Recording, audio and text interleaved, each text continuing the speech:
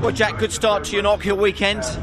Yeah, I think so. It's FP1, isn't it? We don't know what anyone's doing. We know what we're doing, but the car feels somewhere near where we need to be. Not perfect, but somewhere near.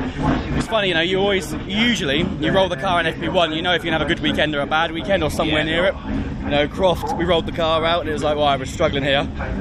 Went to Snet, we rolled the car out, it's like, the car's somewhere near, we can fight. And then we rolled the car out of Rockingham, and it was like back to Croft again. So I'm hoping it's back to how it was at Snetterton, but we don't know till we get to qualifying. And knowing my luck, even if I do put it on pole, it'll rain tomorrow anyway. Exactly, which it seems it's going to. Just how important is qualifying here at Knockhill when you think of what the circuit is like, especially the start of the lap? I think, Jack. I think qualifying is always important in touring cars now. Of course it is. It's because the competition is so tough and everyone's so close on times, it's very difficult to make progress through the grid unless you're Tom Ingram, and he seems to have a knack of coming from the back to the front in races. But if you look, most people throughout the grid, you almost race really where you're qualifying. So I think it's important to make sure we put ourselves in the position where we can fight come the first race. I say no in my luck, usually when I put it on pole it rains next day and I'm the first to the conditions every time, but hey, we'll worry about tomorrow when we get there. What we're doing. As a final question, you're not out of this championship, but you do need to have that good weekend, don't you? And fingers crossed it won't be a Rockingham again. We can't afford to have another Rockingham or Croft. That's as simple as that. We've given away 2 weekends with no points. If you look at that, even if we'd have scored